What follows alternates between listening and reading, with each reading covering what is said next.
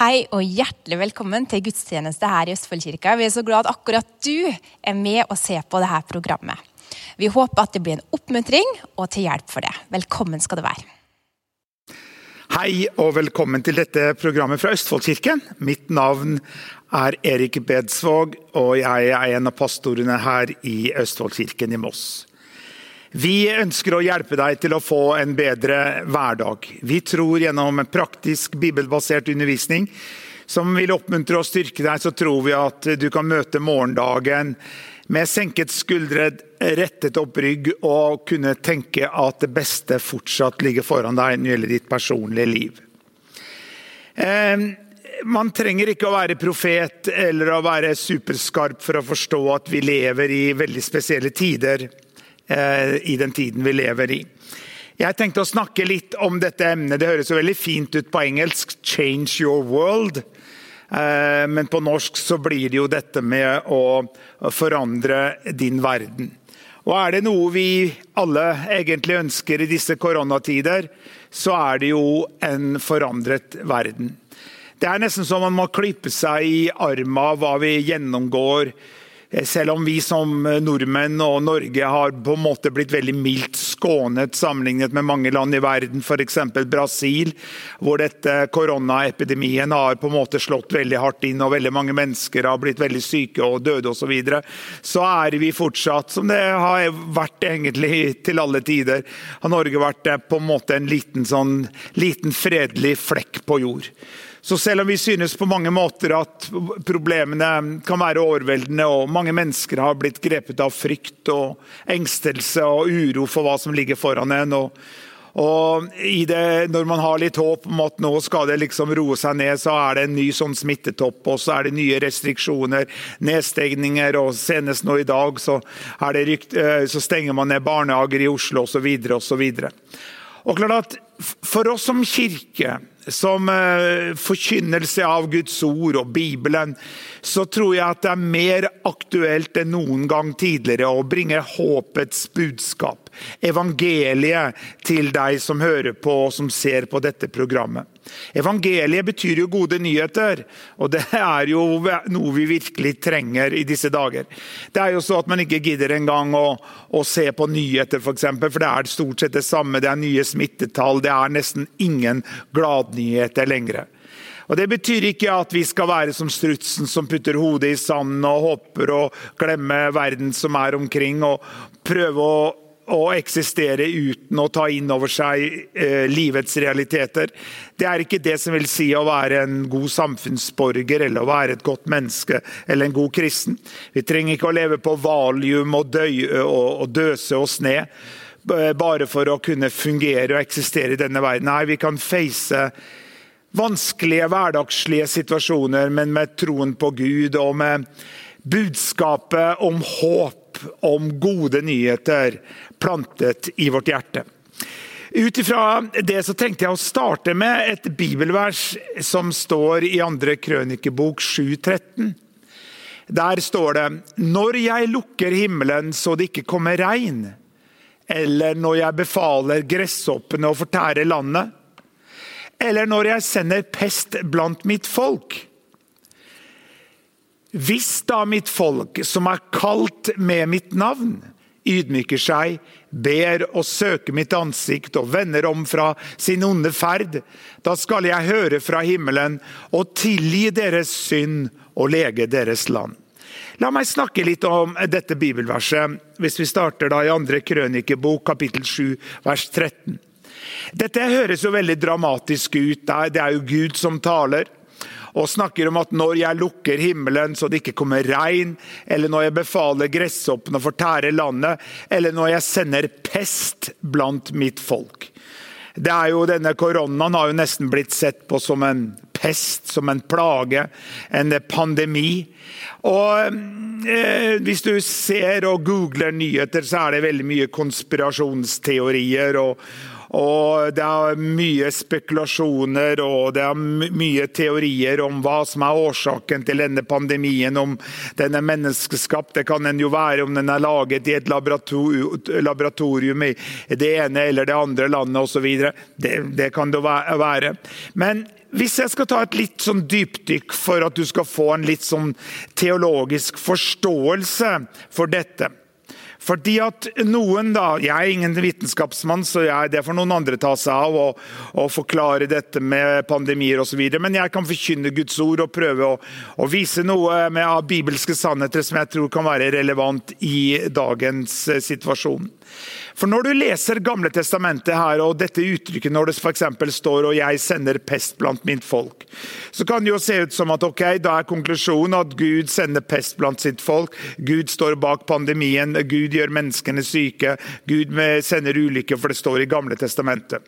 Men for å gi en sammenheng her, Bibelen består av to deler, det Gamle testamentet og det Nye testamentet. Det Gamle testamentet eksisterte og eksisterer, men det gjelder opp til den tiden hvor Jesus Kristus kommer. Derfor snakker vi om før Kristus og etter Kristus, til og med i vår tidsregning. Men i Gamle testamentet, du kan gå gjennom hele Gamle testamentet, så vil du ikke lese mye om vår fiende, djevelen, Satan, en fallen engel, en mørkets engel, altså forskjellige onde ord som brukt på han. Men altså det som står for det som destruktivt, det som ødeleggende. Du leser ikke mye om ham i det Gamle testamentet. Ja, betyr det at han ikke eksisterte? At mørkets makt, det som vondt, eksisterte i Gamle testamentet? Jo, det jo veldig tydelig. At også når man levde under Gamle testamentet, eller i Gamle testamentlige skrifter, så leser vi om ulykker, og pest og plage, og vonde ting som skjedde. Men det som da, Jesus sa jo i Johannes 10:10 for eksempel, at tyven, det et annet ord for mørkets makt, eller djevelen. Jesus sa selv om tyven kommer for å stjele, myrde og ødelegge. Det liksom hans programpost. Stjele, myrde og ødelegge. Stjele, ødelegge ditt liv. Stjele, myrde og ødelegge. Men jeg, sa Jesus, har kommet for å gi liv og overflod av liv. Dette nesten evangeliet på en måte, og forklaringen mellom det gode og det onde i et enkelt bibelvers, sagt av Jesus selv. Johannes 10:10, godt bibelvers. Tyven kommer bare for å stjele, myrde og ødelegge, men jeg, sa Jesus, har kommet for å gi liv og overflod av liv. Så, i det gamle, når kom da det onde inn i denne verden? Dette blir jo litt sånn dypdykk, men heng med. Det onde kom jo inn i verden når da en lysets engel, som egentlig djevelen var, gjorde opprør imot Gud. Han ville selv bli tilbedt, han ville selv bli dyrket. Så han gjorde opprør imot Gud, og en tredje del av englene som tjente under Gud gjorde opprør, og Gud kastet dem ut av himmelen og kastet dem ned på jorden. Og de var fra det øyeblikk av mørkets engler, sto for destruktive, ødeleggende krefter. Og den kraften som vi også da møter i form av den slangen som prøvde å komme og friste Adam og Eva til å gjøre opprør imot Gud og spise av den forbudne frukten, det ene treet som du skulle spise av Edens hage. Men det jeg viser dette, det å gå helt tilbake til første Mosebok, men det for å vise at mørkets makt, onde krefter, da fra den dagen av har eksistert også på denne jorden. Men det som var at vi ikke leser mye om forståelsen, hvordan mørkets makt opererte, og de destruktive kreftene som kommer fra å stjele, myrde og ødelegge. Hvorfor vi ikke leser mye om det? Det var fordi at det var ingen vits egentlig at de visste om det, fordi at Jesus hadde ennå ikke kommet og tatt et oppgjør med ondskapens ånde her i det himmelske, kalt mørkets makt, djevelen. For det leser vi jo om, det var jo det Jesus gjorde på Golgata Golgata-verk, der det står at han avvæpnet makten og myndighetene, da han stilte dem fram til spott og spe, da han triumferte over dem på Golgata kors. Jesus beseiret mørkets makt på Golgata kors. Han stod opp igjen fra de døde. Derfor sier Bibelen at den samme ånd som reiste Kristus opp fra de døde, bor ved troen i vårt hjerte. Så vi kan i navnet Jesus stå opp imot ondskapens mørke krefter som kommer for å stjele, myrde og ødelegge. Men i Gamle testamentet så hadde de mer enn på en måte en sånn skjebnetro som noen religioner har. For eksempel innen islam så tror de at det er Allahs vilje med alt som skjer med et menneske, og derfor sier de hele tiden, ja, må Allahs vilje skje i henhold til Allahs vilje, og de tror at alt som skjer i deres liv står Allah bak. Det er ikke en kristen tro. Vi tror ikke at alt som skjer med et menneske er det Gud som har en plan med. For eksempel om jeg går på ski og er uforsiktig eller brekker foten, så er ikke min konklusjon at det var Gud som gjorde at jeg brakk foten. Nei, jeg brakk foten når jeg sto på ski, for jeg var for dårlig til å stå på ski og var for uforsiktig. Men mens jeg ligger på sykehuset, det her er bare et tenkt eksempel. Jeg har ikke tenkt å brekke noen bein ved å stå på ski. Men poenget er da, så kan man si at man har hørt slike historier, og mens man ligger på sykehuset med brukket fot og så videre, så får man virkelig få lov til å møte Gud, for første gangen på mange uker så tar man seg tid til å tenke litt etter over livet, reflektere litt, be til Gud, lese litt i Bibelen og så videre, og så opplever man at Gud er nær, og så er det en annen del av rommet som du får fortelle om Jesus, og du får lov til å vise denne personen som ligger på samme rom som deg, vise han veien til Jesus, og han blir frelst. Og så er ikke konklusjonen allikevel at det var Gud som lot deg brekke foten så at det her skulle skje. Nei, Guds ord sier at alt tjener dem til gode som elsker Herren. Hva betyr det? Jo, det er ting som skjer med mitt liv, det er ting som skjer med ditt liv, som vi ikke på en måte skal åndeliggjøre, og si at det var Gud som sto bak. Hvorfor? Fordi at om det hadde så vært, så hadde Gud vært en schizofren Gud. For da driver han i det øyeblikket og gjør mennesker friske. Neste øyeblikk så gjør han dem syke. En øyeblikk så redder han mennesker ut av bilulykker. Og i neste øyeblikk så bevarer han folk så at ikke det skjedde en bilulykke og så videre. Og hvorfor sier jeg det her? Jo, fordi at, du vet at når jeg vokste opp, jeg kommer ikke fra et sånn typisk kristent hjem. Jeg husker på da jeg kom inn i kristent ungdomsarbeid oppe i Namsos da jeg var rundt 12-13 år. Og da husker jeg at jeg leste en bok hvor at den personen som da hadde skrevet denne boken hadde havnet i rullestol. Og et fantastisk kristent menneske. Men konklusjonen på dette var at det var Gud som hadde gjort henne lam, og hun skulle sitte i rullestolen for at liksom, det var Guds vilje for hennes liv. Jeg ble jo livredd når jeg leste den storyen, så tenkte jeg, jeg må være litt forsiktig her, for jeg hadde ikke lyst til å bli lam og sitte i en rullestol, for jeg hadde lyst til å sparke mer fotball. Jeg hadde lyst til å stå på ski om vinteren. Så dette bare liksom som et bakteppe gjorde at jeg våget, jeg trodde på Gud og kalte meg en kristen, men jeg var litt forsiktig med dette med Gud, og dette må gi seg helt over til Gud. For om jeg ga hele mitt liv til Gud og sier, kjære Jesus, se her, jeg gir hele mitt liv til deg, og så var det Guds vilje at jeg skulle havne i rullestol. Jeg hadde ikke lyst til å havne i rullestol. Og poenget mitt er det at alt tjener dem til gode som elsker Herren. Det finnes fantastiske kristne mennesker som sitter i rullestol. Det er mennesker som har hatt tragiske ulykker og likevel opplever at deres liv har en rik mening. Men mitt poeng er, Gud driver ikke og gjør mennesker syke. Gud står ikke bak ulykker, og Gud står heller ikke bak pandemier. Pandemier er ikke en straffedom fra Gud over nasjoner og så videre og så videre. Jeg vet det er slike teorier som er ute og florerer og gjør folk redde og skeptiske og så videre. For takk og lov, vi lever ikke under dommen. Vi lever under nåden.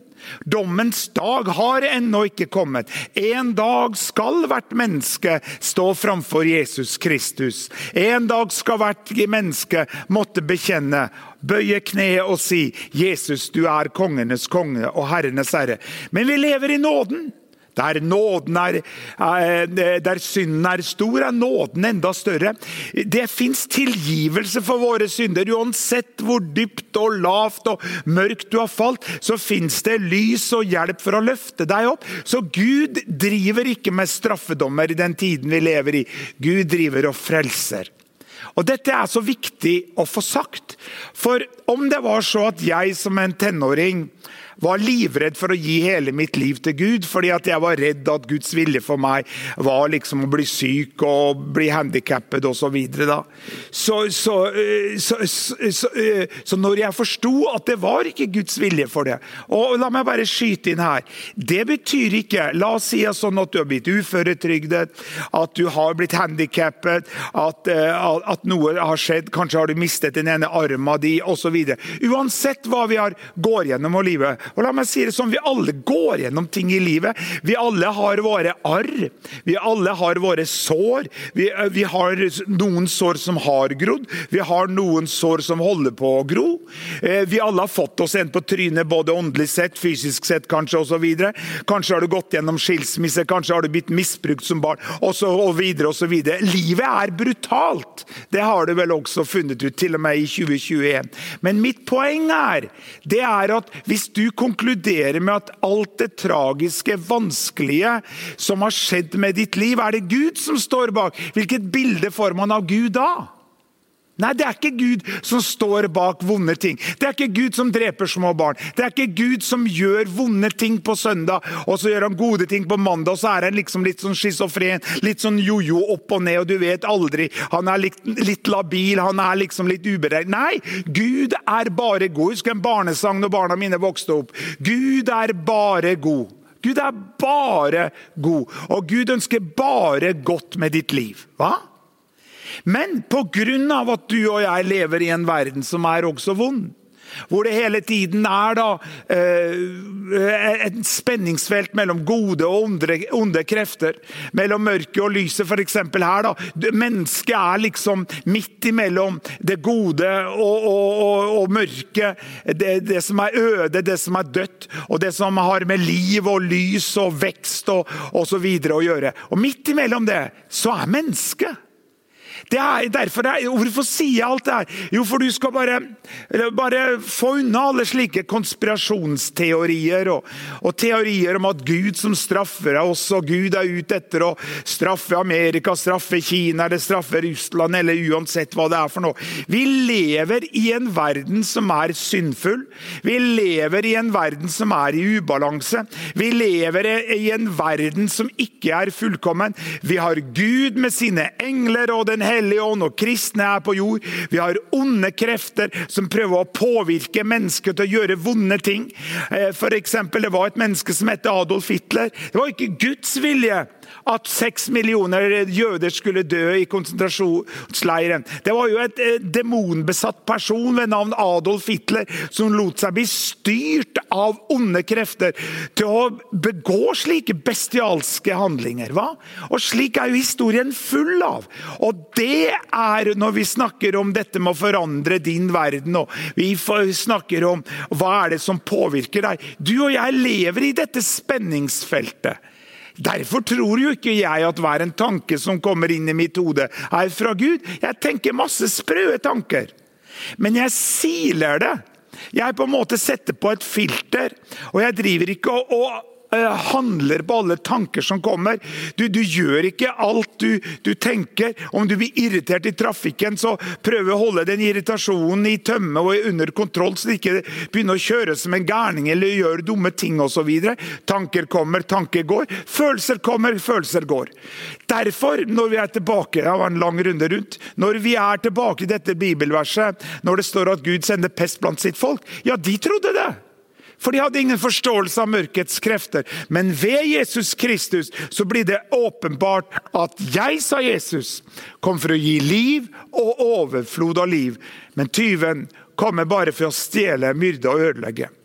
Så her står det når Gud sendte pest blant hans folk, så trodde de det. Men det var når folket, snakk om Israels folk som var Guds folk i det gamle testamentet, når de vendte seg bort ifra Gud, så åpnet de for krefter. De åpnet for at de ikke lenger var velsignet. Det blir som at, hva skal jeg si, sånn at hvis du går ut i regnet, så har du en paraply som du holder opp. Men hvis paraplyen ikke er oppslått, så du går ut i regnet, men på grunn av at paraplyen ikke er oppslått, så vil du bli våt. Hva? Du har paraplyen, men den er ikke oppslått, så du blir våt som alle andre mennesker. Men hvis du slår opp paraplyen, og holder deg under den paraplyen, så vil paraplyen beskytte deg, så at du ikke vil bli våt. Og på den måten, når man leser i det gamle testamentet, men også i det nye testamentet, når Gud beskytter sitt folk, så er det på en måte som da å gå under denne paraplyen. For hvis vi leser da videre i 2. Krøniker 7:14, hvor det står: «Hvis da mitt folk», og det var jo et snakk om til Israels folk i gamle testamentet. I dag når vi snakker om Guds folk, så er det selvfølgelig de kristne. Og også Israel har en spesiell plass i Guds plan. Og de er også et spesielt folk i den tiden vi lever i. Men da står det: «Hvis da mitt folk som er kalt med mitt navn, ydmyker seg, ber og søker mitt ansikt og vender om fra sin onde ferd, da skal jeg høre fra himmelen og tilgi deres synd og lege deres land.»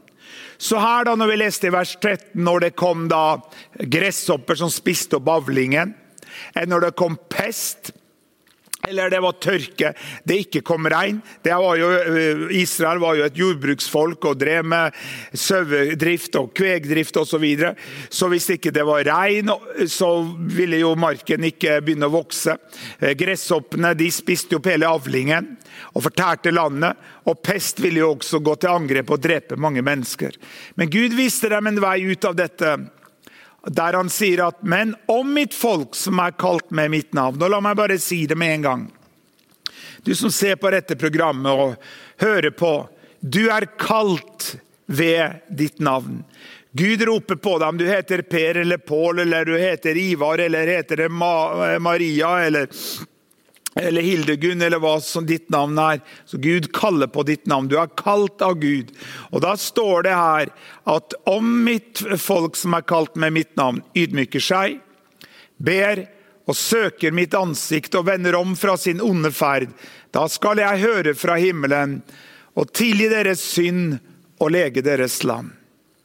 Det er et fantastisk løfte, og jeg tenkte faktisk på dette bibelverset i den tiden vi lever i nå, at jeg tror det er viktig at vi som kristne, vi som Guds folk, Norge ønsker å være et kristent land, så tror jeg det er på tide at ikke vi setter vår lit til hverken den ene eller andre vaksine, eller setter vår lit til mennesker. Og da tenkte jeg, var et bibelvers til jeg tenkte på i forbindelse med denne prekenen, og det er Jeremia 17, det er også fra Jeremia.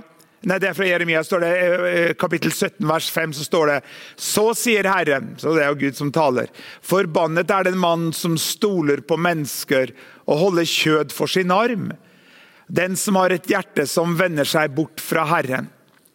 Her står det: «Så sier Herren, forbannet er den mann som stoler på mennesker og holder kjød for sin arm, den som har et hjerte som vender seg bort fra Herren.» Cursed is everyone that trusts in the arm of the flesh, står det på engelsk. Og jeg tenkte på dette i denne pandemien, så er det så lett at det var jo en stund alle snakket om denne vaksinen, og så husker på de til og med hadde nesten sånne sakte-TV hvor de filmet denne bilen som kom fra Mellom-Europa med den første vaksinen til Norge. Den ble jo mottatt med 17. mai-flagg, og de filmet den når den krysset grensa inn til Norge, og de oppbevarte disse vaksinene på et hemmelig sted, for de var livredde at folk skulle robbe disse vaksinene, og så videre, og så videre. Og alle var jo veldig håpefulle at endelig skal vi få bukt med denne pandemien. Og vi vet jo hva som skjedde, og så ble det alt for få doser og så videre og så videre, og så fikk man folk til å vaksinere seg, og nå det liksom bieffekter, og noen har dødd av vaksiner og så videre. Jeg jobber sammen med mennesker som har tatt den vaksina som noen har dødd av. De livredde. De sover nesten ikke om natta. De livredde hva som skal skje. Og det har jeg full forståelse for. Men da tenkte jeg på dette. Jeg tror både for oss som enkeltindivider, men også for oss som nasjon, at i den tiden vi lever i, bibelhistorien som da går jo mange tusen år tilbake når vi leste Gamle Testamentet, og når vi da leste her i 2. Krøniker 7:13, og vi leste om tørke, om gresshoppesvermer, vi leste om pest, vi leste om plager blant mennesker. Det her ikke noe nytt, dette med pandemier og pest og plage og så videre. Men svaret det virker kanskje naivt, men svaret tror jeg hele tiden det samme. Det at vi som enkeltindivider, vi ydmyker oss. Vi som folk, vi vender oss til Gud. Vi søker Guds ansikt og ber om Guds hjelp for å få en slutt på dette. Ja, betyr det at Gud kan sette en stopper for pandemien? Ja, Gud miraklenes Gud. Gud kan gjøre hva som helst. Ja, hvorfor har han ikke gjort det? Nei, det vet ikke jeg. Men som jeg innledningsvis nevnte her, Gud kunne bare knipsa med fingeren, og så ville alt vært borte. Ja, men hvorfor har han ikke gjort det? Nei, fordi han har gitt mennesket en egen fri vilje, hvor mennesket må ta en konsekvens av de valgene man tar.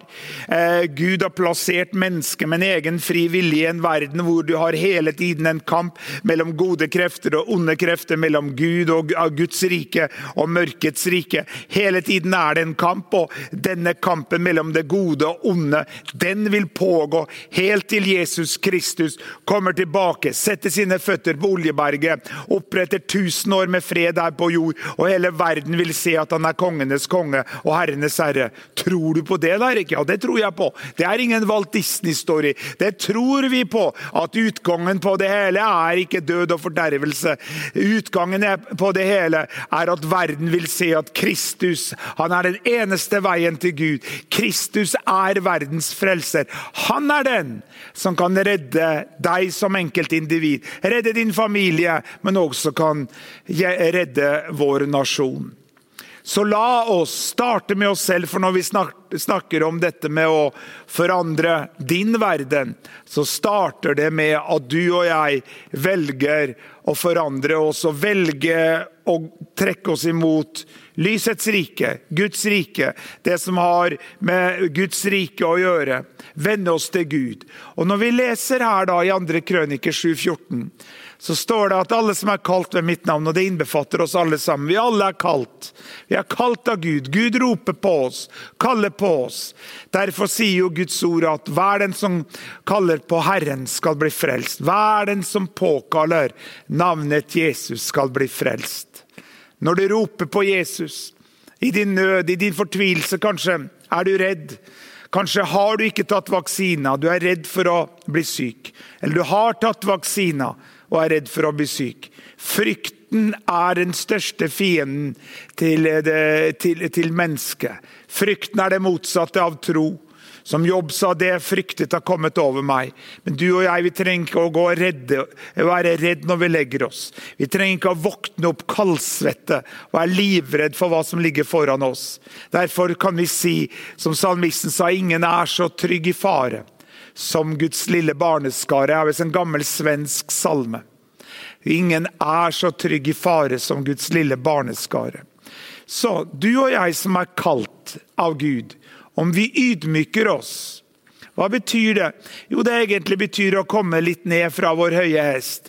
At vi ser at det var noen som spurte meg, jeg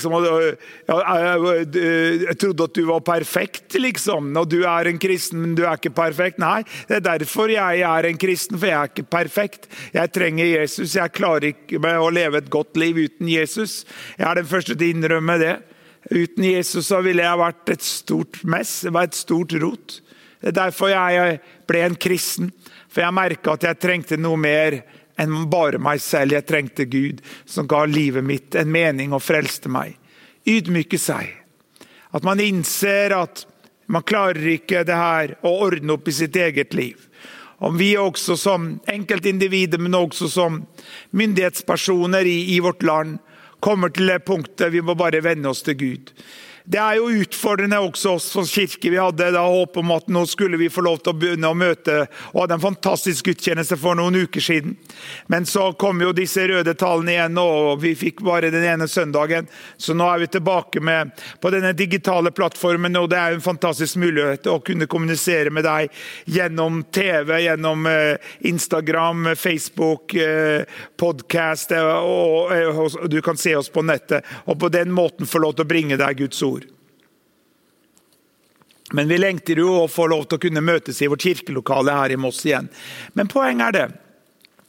Og at derfor så må vi jo bare be alene da, eller med de få menneskene man har lov til å møte. Og da starter med at vi ydmyker oss. Vi ber Gud, kjære Gud, du må komme og hjelpe oss. Og jeg sier det sånn at jeg roper ut for Norges land, for verden, at Gud skal gripe inn. Og jeg tror ikke at det Gud som står bak disse. Det ikke en straffedom, det ingen konspirasjonsteorier. Men, og det viser tallene, folk ber mer enn noen gang før. Folk roper til Gud. Folk søker på kristne nettsider og forkynnelse og prekener og ønsker å på en måte få denne åndelige dimensjonen i sitt liv. For plutselig så når du nedstengt og har hjemmekontor, og mange sliter rent mentalt, og mange sliter med psykisk helse og så videre og så videre. Så det mye som skjer ikke i offentlighetens arena, men som skjer omkring i de 1000 hjem, som skjer omkring i de tusenvis av hjerter. The hidden man of heart, altså det skjulte mennesket, det indre mennesket i alle menneskene. Så det mennesker som sukker og roper og vender seg til Gud. De vender seg til Gud. Så jeg tror, gjennom alt det her, så tror jeg vi vil se en oppblomstring for Guds rike. Nå jo liksom, vi har ikke lov til å møtes rent fysisk, men jeg tror at Guds rike går fram som aldri før. Fordi at vi kan ikke lenger, som vi leste her, og vi kan ikke stole på mennesker som holder kjød for sin arm, som det står i Jeremia 17,5. Å holde kjød for sin arm, det litt merkelig uttrykk, det en litt sånn gammeldags uttrykk, men det betyr, som det står på engelsk, to trust the arm of the flesh, som stoler på kjødets arm, holder kjød for sin arm. Det betyr det å stole på sin egen ferdighet, stole på at dette skal vi ordne opp. Jeg tror til og med myndighetene i Norge har kommet til et punkt at å begynne å liksom nesten begynne å slå ut med hendene, og hva skal vi gjøre for nå? Nå liksom vi midt i den tredje liksom smittebølge, og de hadde håpet at etter den første smittebølge så skulle alt bli bedre, og så det verre enn noen gang før. Og man har stolt på vaksine, man har stolt på det, man har stolt på nedstenging, bare man gjør det, og likevel så går smittetallet opp. Og da en god nyhet, en enkel nyhet, det virker kanskje nei, det at vi vender oss til Gud, og roper til Gud om å hjelpe oss og helbrede vårt land. Som det står her, at da skal jeg høre fra himmelen, tilgi deres synd og lege deres land. Hva? Ok, ydmyker seg. Vi ber, vi søker Guds ansikt. Hva betyr det å søke Guds ansikt? Jo, det å søke Guds ansikt betyr at vi ber til Gud, vi søker Gud i hans ord, åpne Bibelen for deg selv, høre på kristen forkynnelse, komme sammen med andre kristne når du har muligheten til det. Og så står det her, vi søker Guds ansikt, vi vender om fra vår onde ferd. Hva betyr det? Jo, når Gud peker på ting som vi har gjort i vårt liv som ikke bra, så bekjenner vi det som synd. Vi omvender oss fra Gud. Vi ber Gud om å hjelpe oss. Da står det, da skal jeg høre fra himmelen og tilgi deres synd og lege deres land. Da står det, da vil Gud høre oss ifra himmelen, og for det første så vil tilgi oss vår synd.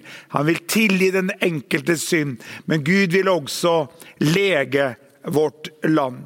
Så her ser vi dette med da å vende seg til Gud. som enkeltindivider, men også som en folkegruppe, som en nasjon, kan få konsekvenser ikke bare for enkeltindividet, men også for oss som nasjon. La meg lese et bibelvers her til. I Romerne 12:2, jeg skal snakke mer om det neste gang jeg preker. Men der står det i Romerne 12:2, så står det å bli ikke dannet lik denne verden, men bli forvandlet ved fornyelsen av deres sinn. Så dere kan prøve om hva som den gode og velbehagelige og fullkomne Guds vilje. Vi startet jo med å snakke om å forandre din verden. Change your world, forandre din verden. Vi snakket om dette at Gud ønsker å lege vårt land. Vårt land består av deg og meg og mange andre mennesker. Hvordan kan Gud lege vårt land? Jo, han kan lege vårt land gjennom at vi som kalt ved hans navn, ydmyker oss. Vi ber, vi søker Guds ansikt, og vi vender om fra vår onde ferd. Da vi løfter fra Gud at han skal høre fra himmelen, svare våre bønner, tilgi din synd, tilgi min synd, og lege vårt land. Og midt i denne tiden av urolighet, av bekymring, så denne prosessen av, da hvis vi snakker om at her ser vi dette spenningsfeltet mellom gode krefter, onde krefter, og mennesker midt imellom, hvor du blir påvirket av gode ting og negative ting. Det bare å ta en hvilken som helst dag, fra du står opp om morgenen til og med før du kanskje stått opp av senga, så har du kanskje allerede et myriade av forskjellige typer tanker. Alt fra happy thoughts, glade tanker, som gjør deg full av energi, og i neste øyeblikk, fortsatt kanskje mens du ligger i senga, så kommer bekymring og engstelse over det ene eller det andre. Og dette spenningsfeltet, det det du og jeg lever i. Og bare for å gi deg om det gode nyheter eller hva det så dette spenningsfeltet kommer du og jeg til å måtte leve i så lenge vi lever her på jorda. Vi vil aldri komme bort fra den kampen om ditt sinn. Hva? Når du ble en kristen, hvis du har sagt ja til Jesus, så tok ikke Gud og åpna topplokket opp i hodet ditt, tok ut alle negative ting, fjerna alle negative tanker. Gud trykka ikke på delete-knappen på din PC og fjerna all dritt og skitt som du hadde på din PC. Nei, du må liksom på en måte delete ting for ting av dine programmer som du har på din PC, og putte det i papirkurven, og så må du bare ta da og trykke på papirkurven og fjerne det. På samme måte, dette kampen om ditt sinn. Kampen om ditt sinn. Og dette mitt yndlingsemne, så jeg innom det rett som det Kampen om ditt sinn avgjør hvor bra liv du vil få. Fordi at når vi da leser Romerne 12:2, at vi skal ikke bli dannet lik denne verden, men bli forvandlet ved fornyelsen av deres sinn, så dere kan prøve hva som den gode og velbehagelige og fullkomne Guds vilje. Det kampen. Det den daglige gjøremålet som det viktigste du og jeg gjør. Og det fornyelsen av ditt sinn. La meg bare lese det for du som spesielt interessert. Jeg bare leser det, det kanskje vanskelig å se hva som står på skjermen. Men det fra Message Bible. For du som inne i engelsk språk, så bare leser jeg hva Message Bible sier fra Romerne 12:2. Don't become so well adjusted to your culture that you fit into it without even thinking. Instead, fix your attention on God. You'll be changed from the inside out. Readily recognize what He wants from you and quickly respond to it. Unlike the culture around you, always dragging you down to its level of immaturity, God brings the best out of you, develops a well-formed maturity in you. Det var Romerne 12:2 fra Message Bible. Oversatt på norsk fra Message Bible, så Romerne 12:2, så blir det noe sånn som det her. Ikke bli så veltilpasset til din kultur, at du passer inn uten en gang å tenke på det. I stedet fiks din oppmerksomhet på Gud. Da vil du bli forandret fra innsiden og ut. Lett vil du da oppdage hva han vil for deg, og raskt gi respons til det.